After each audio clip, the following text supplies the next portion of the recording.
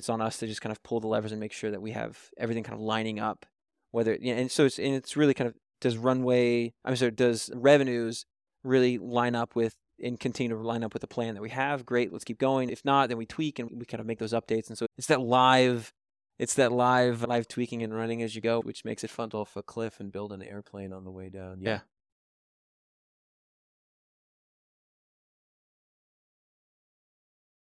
Hayden, thank you so much for doing this. Yeah, no problem. I'm excited to be speaking with you, and I want to actually start off by having you set the stage for us. You meet with Chuck Hamill, the CEO of Pitt, Ohio. Yep. They're, plenty of people aren't even aware of this, a local company in Pittsburgh, more than $500 million market cap. The concept is to spin out a software that's been built in-house here as its own independent company. How does that conversation go? How do you even get to a conversation like that with someone in that position? That's a fantastic question, because it actually started probably 9 months before that, right? So I helped start another company in the trucking space, and we were looking at the electric vehicle technology, and trying to help with fuel savings and help to use regenerative braking with trucks as an add-on module. And so with that whole company, one of the things that I did was call on Pitt, Ohio, and Chuck Hamill. And he's an amazing person, and he's very, very easy to talk to, and he's very easy to get a hold of in some regards, because I called the front desk and asked Debbie, who's also phenomenal. She said, "Hey, I'm looking to talk to Chuck." And she's, "All right, let me patch you through." I thought I'd have to do some sweet talking or something. But it was... You had like your objections Exactly. ready. I was ready to roll. And she patched me right through. And I talked to Chuck, and we started talking about what we were doing and kind of how we were trying to change the industry. And he got really excited, and we set up a meeting. And so came in and started talking to him there, and started to create a pretty good relationship with him. And I ended up leaving that company. But when I did, Chuck said, "Look, you've got to come work for me." So I was finishing up my MBA at Carnegie Mellon. And so we set up a meeting to talk with him and his CFO about doing some consulting work. And so with a little bit of background in trucking at that point, so I came in and started to work on a lot of different projects for him in Pitt, Ohio, and a lot of different initiatives like carbon calculation in the LTL industry, or what is the effect of that Uber for trucking type model? What's that going to do for the LTL space? So a lot of different variety in different projects. But one of the projects that really caught my eye was taking an internal safety software they created called Safety Box and trying to commercialize that. And Pitt, Ohio has an incredible history and record of safety. That's one of the things that has really set them apart within the industry. I mean, one of the highest awards that you can win in the trucking industry is the ATA's President's Award. And fleets are only up to win that every 4 years. They're 5 times in a row now have won that award. Wow. And so for the better part of 2 decades have really dominated the safety landscape. And a big part of that, it was this software that they created. And so obviously other fleets took notice of that. And so throughout that process, other fleets actually came and bought that software from them. And Pitt, Ohio quickly realized that, hey, we're a really good trucking company, but selling software isn't necessarily the place we want to be. And so they looked to me to kind of put together some sort of proposal on what to do. And so that's where I started to really dive in and get a better understanding of what is the safety landscape, who are the different players, what are the different integrations that would need to happen, how do you put together a platform, not just a product, but a platform that really helps to change the landscape of safety. And in looking at that, there was just nothing in the industry and in the market that really addressed all these problems as a total package. And so this Safety Box product was a really good head start. And so we put together a proposal of, hey, you should spin this out and run it as its own separate software company.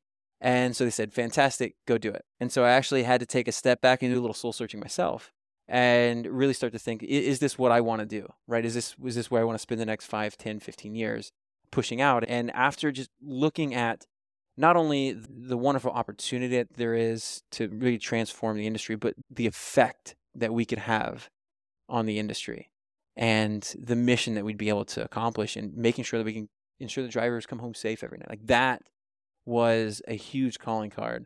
And so at that point, I said, yeah, this is exactly what I want to do. So we spun out, pulled on my other co-founders, Nick Bartel and Andrew Russell, and we got going. And then I'd like to say it took off from there. That started the fun roller coaster ride. Certainly. So let's talk a little bit about the psychology of a leadership team who enables this to happen. So not to ask you to speak on behalf of Chuck or any of the Pitt, Ohio leadership, but the psychology of trying to keep something like that in-house, and I'm sure there was a humbling experience to that falling flat on its face to some degree. You kind of said they didn't want to, or they weren't equipped to become that software company. But by spinning that out into its own separate thing, I'm sure they have some sort of arrangement as it pertains to the IP and ownership stake of Idelic. Yeah. But there's also a degree to which by spinning it out into that separate vehicle, you have access to different financing. You can build a culture that is optimized for the developer and the data scientist, as opposed to whatever kind of culture needed to be developed here to supplement the safety and the customer service that Pitt, Ohio was able to provide. So talk a little bit about like where those differences have to exist in order to build that separate entity. Yeah, so that was actually one of the things that, obviously this is my first spin out, so I can't speak personally to other experiences, but just talking to others who've done I'm just amazed and impressed at the approach that Pitt, Ohio took in giving us a lot of the support and help we needed just to make sure we were building the right product, we were on the right track, give us all the access to their safety team, their executive team, really laid a good groundwork for us to have an impactful product. But then was very hands-off when it came to the day-to-day running and operation of the business, which was for us a fantastic line where we can go in and operate as a software company. We can go in and build something scalable that's outside of just Pitt, Ohio, that the entire industry can come in and actually use and take advantage of. We can add other things and other experiences from other fleets that might not come to fruition with just kind of a myopic view of a single fleet, right? So they were very, very good at that, at just letting us do our thing and let us run it as its own separate company. And that really helped the governance of the company and let us pick that direction where we wanted to go and really help us to scale. And also then just being a little bit more arm's length helped us with being able to kind of have the best of both worlds, right? So being able to say, look, we built by a trucking company for a trucking company. We have best-in-class pedigree with Pitt, Ohio and their safety culture, yet they are still arm's length. They're a good customer and partner, but they don't have day-to-day operations. So other fleets trying to buy the software don't have to worry about data share or a potential competitor getting access to their drivers, anything like that, right? So you have that good barrier between the governance of the company and kind of the direction and yet still have that roots within trucking. Do you still have to deal with that objection though? Like certain other firms that you're selling into concerned that they may be having that large equity stake? Now we don't. And right now it is kind of, at this point, it's small equity stake. There's no board seat, no board governance, which they've been very, very helpful in staying tied into as a partner, but again, letting us run the company as we see fit, which again has been super helpful. But no, we actually don't. And that's been a big positive, right? So a lot of times we'll go in and say, hey, look, we spun out of Pitt, Ohio. And one of the immediate reactions we get is, oh my gosh, like they're fantastic. They have a great culture. If you come from that stock, like that's already a leg up, which is really, really good. But then outside of that, I mean, it's just looked at as, hey, you've got a really good customer on board. But we also have other large enterprise fleets that are our customers as well, right? So we can kind of list the additional pedigree that we have as far as backing our product and our company. Right on. So to take things down to the ground level for an audience that is going to be a majority not within the logistics space. Sure. And we talked about safety, saving driver lives. I think macro meta, we can understand the value and why that is worth pursuing. But what is the software actually providing from an intelligence, from a tool-based standpoint to deliver this value for your clients? Yeah, so that's a great question. So, I mean, we really focus on the safety, compliance, and risk management teams at a trucking fleet, right? So we're in the process of building a driver mobile application. So we're trying to empower the drivers in the near future as well, but really looking at helping that back office safety team to better manage their drivers. And what that in turn translates into is a platform where the safety and risk management team members right now, they're in paper and spreadsheets. They have a ton of disparate systems where all this driver data lives, right? But it's their job to understand who's most at risk, who's compliant, who's not, what do they need to do to train those drivers, how do they get them back on the road safely, how do they hopefully be proactive in that endeavor to try to get out in front of any particular incidents or accidents. And they're trying to do that across hundreds and thousands of drivers, right? So it's very, very difficult, just to say the least. I mean, they have a very difficult job. And so what our software, what our platform does is gets them out of paper and spreadsheets. And so they can now start to log and track all of those different all of those different records into our software, into the daily safety. So they're logging accidents, claims, injuries, work comp, OSHA, driver qualification files, all of your motor vehicle reports, like literally everything that is normally kind of in paper spreadsheets are now in our system. And then on top of that, we tie into all of the different third-party vendors through API integrations. So we're tying into their electronic logs, which gives you the hours of service, so how long they're driving, are they taking their rest breaks. We tie into the camera and event recorders, so we're getting hard braking, speeding, harsh cornering, lane departure. All those warnings are coming through. We're tying into HR systems, tying into learning management systems. We're tying into the FMCSA portal, which gives you violations and citations from inspections.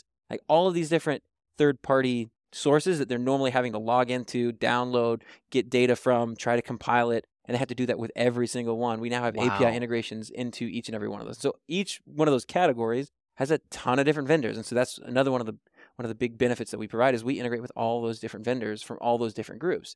And so now we have the most comprehensive data set around driver behavior, bar none, in the industry. And so with that data set, we have created machine learning, AI-enhanced predictive models to identify which drivers are most at risk to get into accidents. And one of the things that's interesting, like taking this to my world of marketing, which is, okay, if someone is in this part of the country or that part of the country, or is from this ethnic background, identifies this gender, what have you, like that's not really enough. But when you build a very comprehensive collection of those details, just like you outlined there, your capacity to deliver a message to that person and really motivate them to action is astronomically higher. And so similarly, you're not necessarily looking to like get the driver to purchase something from you, but you're desiring to motivate them and persuade them or help them to take better actions to protect themselves. And you have a lot of data to inform how to do that. Exactly. And so all that data is there, and we try to tee that data up to allow the safety teams at these fleets to understand who they need to train, why they need to train them, how they need to train them, and then give them the tools to actually administer that training, right? So once we use that data for the machine learning predictive analytics, we can produce a nice, simple, easy to understand watch list, right? And they can not only see what the driver's safety score is, but also why they have that score. What are the different factors that are driving that score? How much do each individual events can contribute to that overarching safety score? And then we can help them assign performance improvement plans, individual corrective actions, right? So they can go in and assign templated plans where, all right, this is my distracted driving plan. It's a 4-week plan, 3 touch points a week. It kicks out all the tasks immediately to all the different terminal managers, driver safety managers, driver coaches, the drivers themselves, right? Kicks out all those tasks so everyone knows exactly what to do. You can track and manage whether those things are getting done, right? So it's that entire complete system that's from start to finish that completes that loop for the drivers to make sure that they're getting back on the road safely. Like that's the whole point of this. Because if we had a phenomenal predictive analytical tool, it doesn't make a difference if we don't give them something or give them a way to actually administer or change behavior with drivers, right? So that's the biggest piece. And so for us, our whole goal is to help these fleets create a culture where drivers feel like they're being watched after and not watched over, right? And like that's a big difference. And so that helps obviously predict and prevent accidents. But that also helps with the driver turnover, which within the trucking industry is one of the biggest issues. Because you're looking at a driver shortage already in the industry where there's around 200,000 drivers that could be at work within the industry, but there's just no drivers there, right? So you're already shorthanded, and then you have 80 to 95% turnover year over year on average across the board. Wow, I had no idea it was that high. It's astronomically high. And then on top of that, average cost to replace a driver is about $8,300.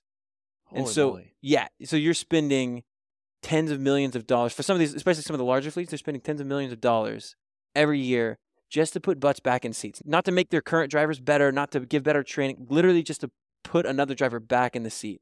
And so, I mean, we've talked to fleets who are 150, 200% turnover year over year. Wow. And so yes, I didn't even know that was statistically possible. Yeah, but it is. So I mean, so that's again being able to now help them with driver engagement, driver retention, and really creating that culture where drivers want to stay. It has huge ramifications, not only on safety, but also on that bottom line, which is massive. Yeah. I'm sorry. That's such a staggering statistic to me that I'm like all the way down a rabbit hole of digression of like what their recruiting mechanism must be in order to bring enough humans in the door. It's to fulfill that is actually like the fact that they're still in business is staggering. It's wild. I mean, people are trying to do anything and everything to find an edge in driver recruiting and driver retention.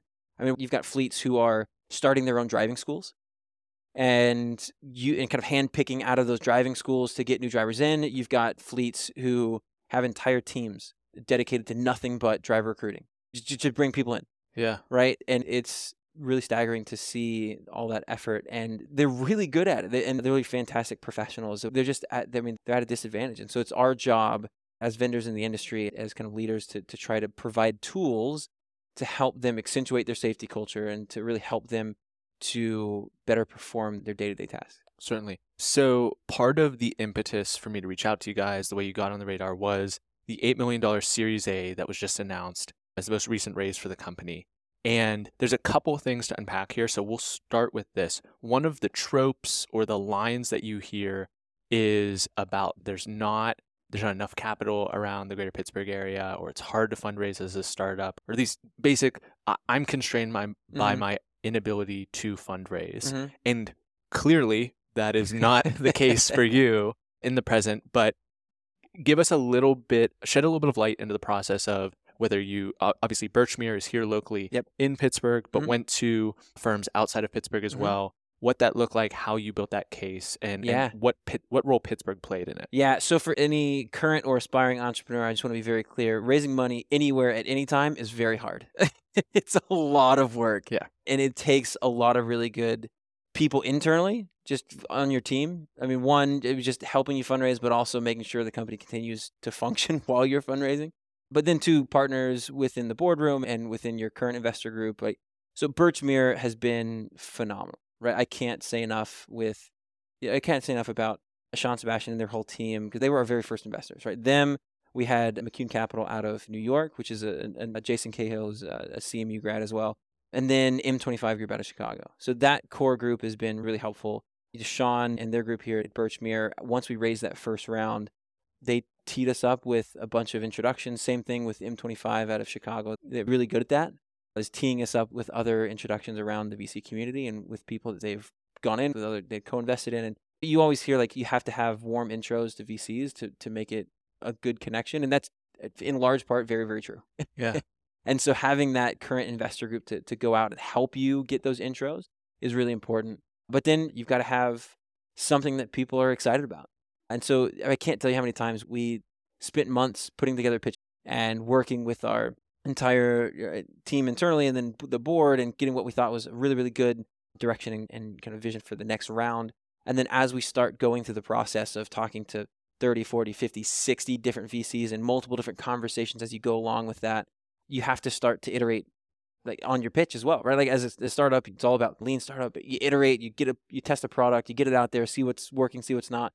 Iterate quickly, fail fast. That whole same mantra and mindset, you have to do the exact same thing with fundraising. Yeah. You have to get out there, see what's resonating, see what's working, and then be able to iterate and tailor that pitch to help to, a little bit of a catch-22, is help to expand and show you the big picture vision and why people should get excited and what the big exit's going to be and kind of what the next 3 stages of the company will be, but then also show that you're focused on now and hyper-focused on your current growth and your current trajectory, and you're not trying to shotgun approach everything. So it's kind of finding that balance, and that's where a lot of that iteration comes from. And another element of it too is just recognizing that you're effectively selling and looking for deals in the millions of dollars when you get to the Series A level. So the entire pitch has to be tremendously tight. And sure, macro, there is dumb money out there that's swishing around. I think we can all come up with examples of stuff like that in the news. But the reality is that most of these VCs are seeing dozens, hundreds, maybe thousands of pitches. Absolutely.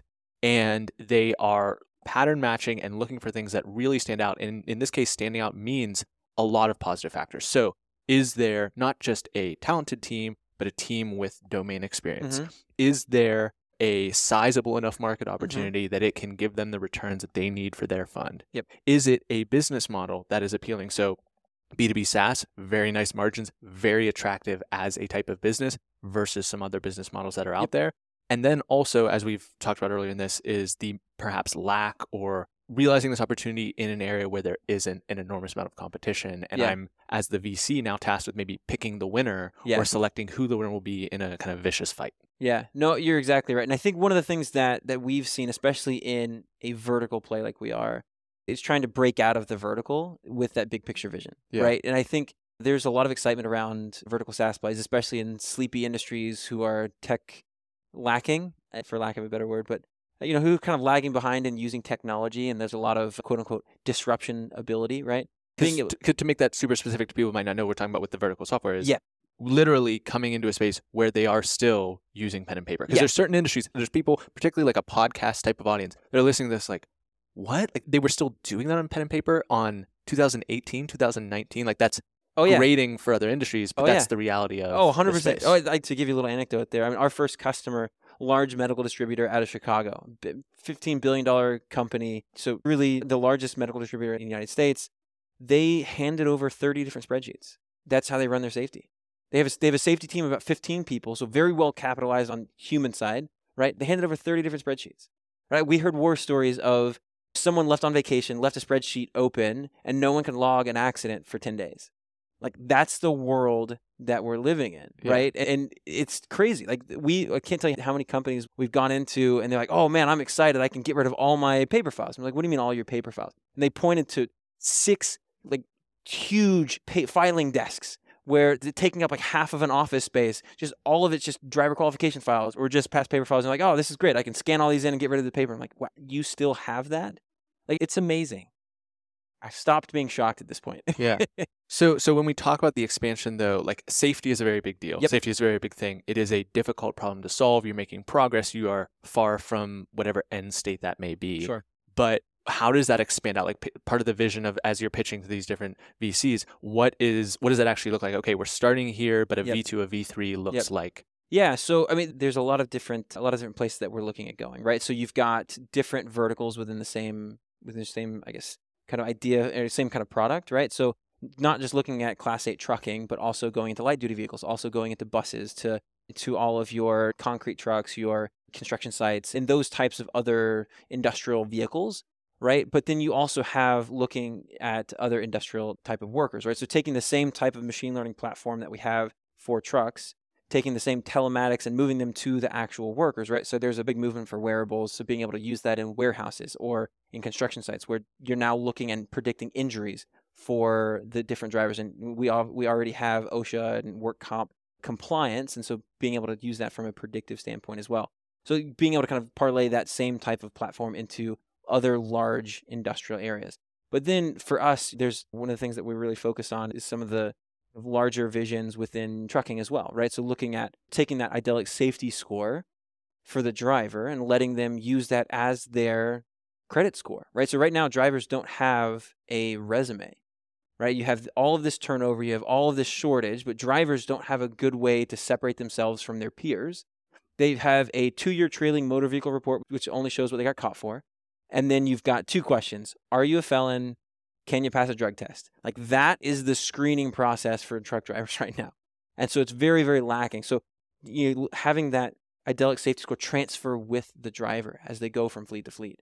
So creating that unified single industry standard of what does safe driving look like? And so now they can take that safety score with them as their resume. And so the drivers can actually now be able to differentiate themselves from their peers. The fleets get excited because now they can understand who they're hiring, but also once they do hire them, what training do they need to give them? Like, what are the different areas that they might lack in, and how do they tailor that training specifically to them right out of the gate? So that's one side, and then the flip side of that is the insurance piece. For us, that's really where we're excited about, because we have all of the data that helps with that underwriting process. And right now, commercial auto is getting crushed. I mean, we've put out 2 or 3 blogs over the last month alone about fleets who've shut their doors, citing higher insurance prices, right? And so insurance rates across the entire industry are just blanket going up because they have the underwriters have no other data to go off of. They're flying blind. Yeah, they're flying blind. They've got historical loss ratios, and they're saying, all right, we're getting killed. We're losing money. So let's just raise rates on everyone, and that's how we have to do it, right? And so the better fleets aren't getting credit for that, and the insurance companies need that data. And we've already been approached by several of them, but what we're looking at is essentially being able to create insurance products to help facilitate that movement, to understand which fleets are actually better than others, are actually safer than others. And a lot of it comes down to, yes, we have specific driver level data, which is really important. So we can give you kind of like the macro roll up of all of the driver level data. But what's also really important that we have is how the safety teams actually run their programs. So we have, like, are they using their escalation process? Are they training their drivers? Are they getting the drivers off the watch list? Are they making sure that the compliance is up to date? Are they helping with ensuring that those runaway verdicts, those negligent supervision, negligent entrustment type claims are getting covered because they are keeping a standard process for their escalation of first warning, final warning, suspension, termination? Like, all of that is in place, right? They're doing what they need to do, because where they get in trouble is having a driver get into an accident, but then they don't put the driver on trial. They put the fleet safety program on trial and say put the fleet as the big bad money hungry trucking company, saying, look, you put dollars in front of lives. You don't do proper training. You don't do proper compliance. And they don't look at the case. They look at the company, right? And that's where fleets get in trouble. Yeah. And so being able to have a platform and then all the data around whether fleets are doing that or not. And then for us, being able to really parlay that into the insurance side is really exciting. Yeah. And it also speaks to, back like you said before, why that independence is so important, because to be that trusted third party that an insurer or a carrier can look to with real belief, that is the essence of what your brand has to maintain and stand for within the industry. Exactly. And really, we try to keep it in the data, in the numbers, in the results, right? So we actually just finished up another case study where one of our first customers, looking at the year before versus the year after implementing our software, actually reduced their accident rate by about 52%. So they cut their accidents in half. Wow. And while also growing their driver base by 59%, right? So they grew their fleet tremendously, cut their accident rates in half, all within a year span. So what about this, though? What about this issue of you almost being like the well-kept secret for these carriers? Like, they don't want to tell anyone else about it because it is, like, that's an insane competitive edge. Yeah. Well, and that first question goes back to Pitt, Ohio, right? So when they had this internal software that was so powerful for them, right? Like, why would they want to let that out of the bag? And this speaks well to Chuck Hamill and to his entire team, that the old adage that he said to us was, rising tides lift all boats, right? So the industry as a whole oftentimes gets a bad rap. And so and this is one of the things that Jeff Mercadan, VP of Safety here at Pitt, Ohio, has said many times, right? Like, we might compete for freight, but we don't compete on safety, right? Like, because it's your family, my family, everyone's on the road together with these trucks. Yeah. And so, it might be a competitive advantage, but it's not worth trying to risk someone's life for not helping them be safer. And so that whole mentality and mantra is something that the industry as a whole embraces wholeheartedly. And that's something that I've been incredibly impressed with.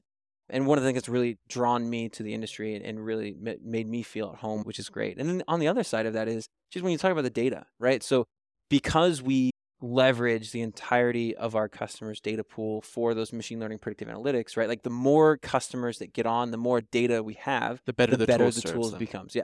So there's that network effect, right? So it serves them to have other people come on. Gotcha. That makes a ton of sense. Well, your energy and your passion for this is palpable. And I love pointing to characters like you as someone who can, like we said at the beginning, not a particularly sexy industry to get into, but that you can find that within an industry like this.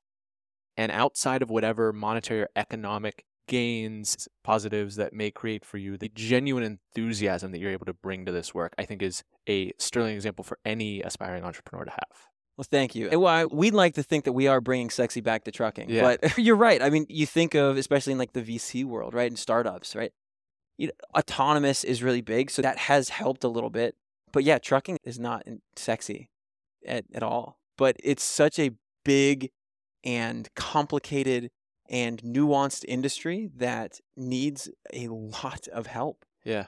And the thing that I've really loved throughout this process is, I'm originally from Kentucky. I'm a good old boy, right? And that's kind of trucking is the backbone of the country. And it is full of really, really good, genuine people that just want to do right by the industry, by the world. They want to make a difference. They want to help.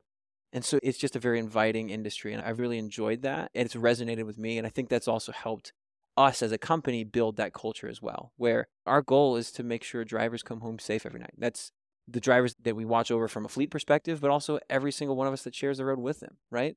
And that has really helped us to find phenomenal talent within not only the Pittsburgh area, but also abroad, and be able to bring them here and to be able to kind of share that vision and get people who are just genuinely excited to be here, excited to work hard and to grind running, starting and working at a startup. It's not all rainbows and sunshines. You've got to, I mean, you swim through a pool of crap a lot. Yeah. But if you enjoy the people that you work with, like, you can have fun doing it, which is great. And that's one of the things that I think that as an executive team, we're most proud of, is the culture that we've been able to build here. And that just personifies into the products and into what we can do for our customers. So let's latch on to that last thing before we do our standard last questions and let you go. Is there is an impetus or a driving force or like a fire at your back, so to speak, of now that you've taken all this funding in, Yep. the rate of growth, the trajectory has to become steeper. And that doesn't just mean revenues, that also means team size and scale and location and what have you.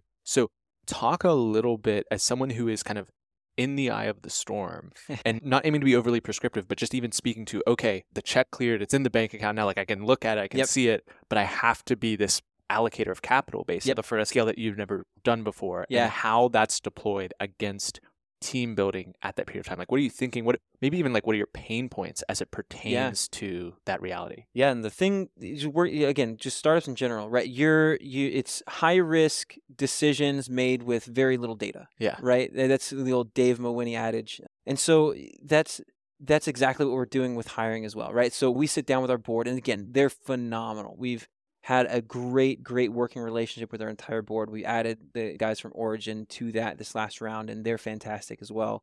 And so we obviously sit down with them, come up with a plan, look at, okay, where are we? Where do we need to be? All the different levers that we have throughout that process. And we kind of set that plan in place. But then the difficulty comes when things change, right? Like, we're making decisions on a dime all the time. And so that goes and affects that runway and that change and the plan. And so it's really kind of making sure that we as an executive team and we as a company as a whole are all aligned with the vision that we have, which for us is bringing as many safe drivers onto the platform as possible. And so we've got those overarching company goals and visions, and we have to funnel that down into what do we need to be able to execute on that vision.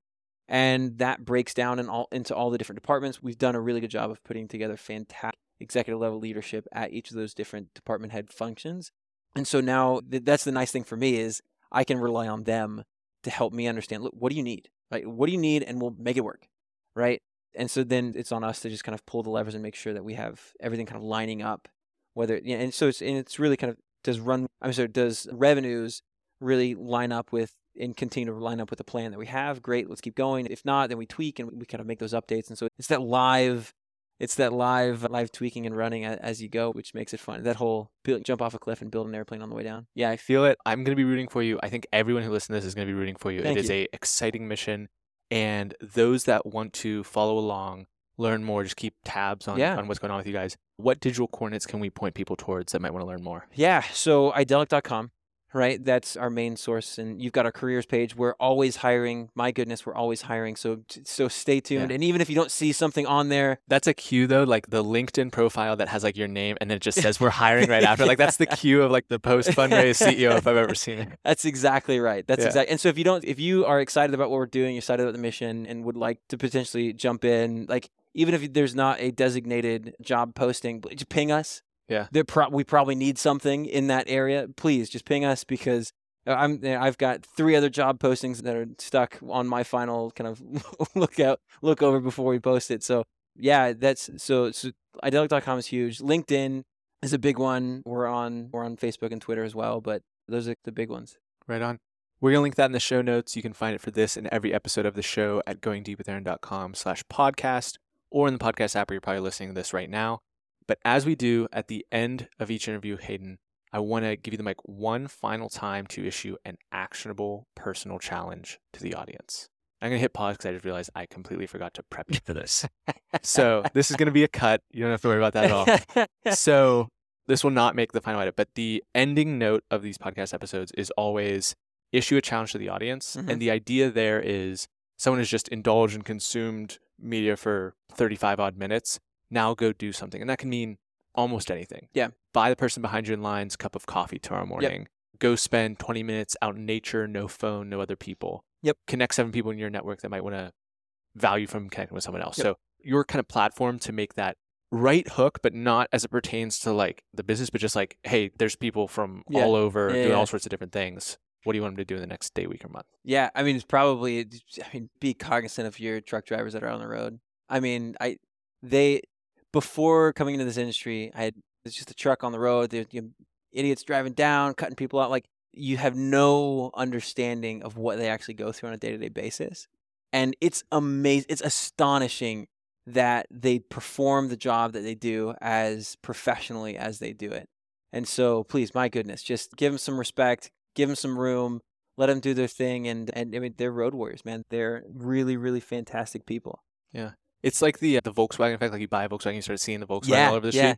In prepping for this interview and then the ones with Chetan and Christy, it's like now I'm just always noticing the trucks are like, particularly when they're not on the highway. Like, on the highway, not that you're not paying attention to them, but it's like standard to see them. But when one is barreling down some like narrow alley and they're like making some sort of sharp turn, it's actually staggering that's getting done on a regular basis. It's wild. Yeah. It's wild. Like, they are so good. And so like the ATA, which is the American Trucking Association, and National Private Truck Council is another one. They all have their kind of the annual conferences and their annual awards, banquets, and things like that. And they always recognize their all-star or Hall of Fame drivers, right? And it's just staggering to see what they do. I mean, 2 million, 2.5 million, 3 million miles driven with no moving accidents, no violations. Like, some of them don't even have telematic alerts, right? Like, I've never had a hard braking event. Like, wow. It is astonishing that, and these guys just have been doing it for 1 million miles is generally 10 years of driving. Yeah. Right. Sometimes more, depending on how far you drive. And so it's going for 20, 30 years without an accident, without a violation, without a speeding ticket, nothing. Yeah. Right. These guys are good at what they do. And it's amazing. Yeah. Like I said before, the passion is palpable. I love it. I know that everyone out there loved it. Thank you so much for coming on the show. Yeah. We just went deep with Hayden Cardiff. Hope everyone out there has a fantastic day. Hey, thank you so much for watching to the end of my interview with Hayden. It is a really exciting company that he's building, and I'm curious of other industries or areas that you think are yet to be disrupted by software. I know it was a little shocking to hear that some people are still working off of pen and paper, but I'm curious. Let me know in the comments below industries that need to be disrupted.